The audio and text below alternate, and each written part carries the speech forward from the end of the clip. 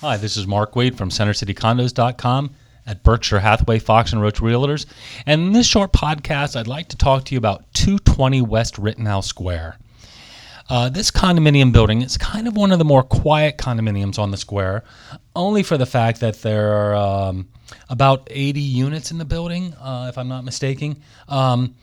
And they don't come up for sale a lot. It's an interesting building. It's got a library on the first, public library in the commercial space on the first floor. The building itself, it no longer has, but it had what Philadelphia Magazine said one of the least attractive lobbies of any kind of building in town. That's changed. They did a really nice job of making the open space. It's nice and bright. It has big windows. But they really brought it up to 2016, 2017 standards when they redid it. It's a doorman building, and there's also a concierge. So doorman and concierge, every time I go in, there's always two people on duty. And they're always very friendly. I appreciate that.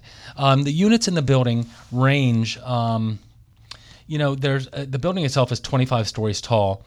There are 1, 2, and 3 bedroom condominium units in the building. There's one in particular, a couple in particular. Let me back up.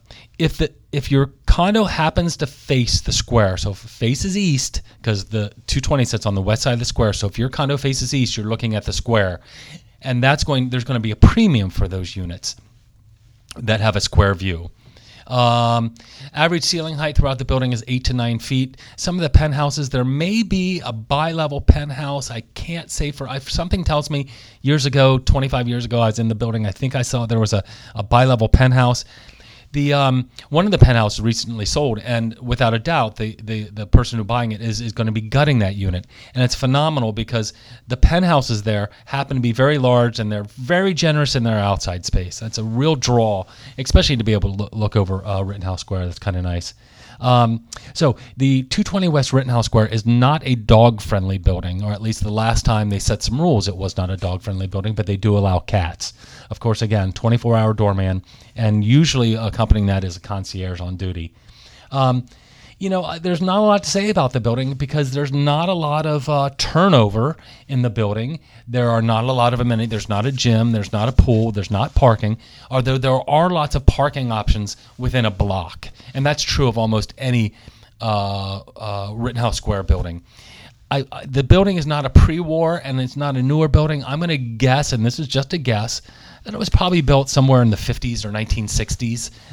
You can get some great space in the building, and values are going to be determined, once again, based upon if you're facing the square or not. But more importantly than anything else, in terms of value for 220 Rittenhouse Square, it's going to be a function of interior condition. Because when I go in the building, sometimes I'll see a nice 1 or 2 bedroom at a really good price, and you walk in, and it's still fairly original condition, or it was upgraded maybe 20 years ago. Then I'll walk into another unit, and it's just dynamite, just like wow, like someone's gone in and gutted the thing and made it really up to today's standards. And one thing that helps the building are the gracious windows. Again, especially if you're facing the square, you have ample windows to bring in the light and to be able to look at the square. And that's true of whether you're facing north, south, east, or west in the building. Although I do not believe there are any really windows that face west in the building. If there are, there's just a few windows that face west. Most face east, north, or south. Anyway, I'm lathering on here. 220. I like the building. I think the location is phenomenal. And there's a real opportunity if you're looking, depending on what your goal is here, whether you're looking for completely rehabbed or something that needs to be rehabbed, the options are usually available when something in the comes on the market in the building. And that's a kind of a rare occurrence. We don't see a lot at 220 popping on the market. It's certainly, you wouldn't call it a transient building. And I think that's a function of the stability of the building is a function of its location and the distribution of the sized units. I mean, if the building were a bunch of studios, of course it would be very, very transient. But overall, we'll find larger units in 220, which means people move in and they have a tendency, that's their home. It's not a second residence. It's not a student going to med school that's going to sell after 3 years. So the building's not real transient. So anyway, this is Mark Wade lathering on and on about 220 West Rittenhouse Square, sitting on the west side of Rittenhouse. And there you go. Questions, comments, or concerns, pick up the telephone, push the buttons on the front of it, 215-521-1523. Thank you.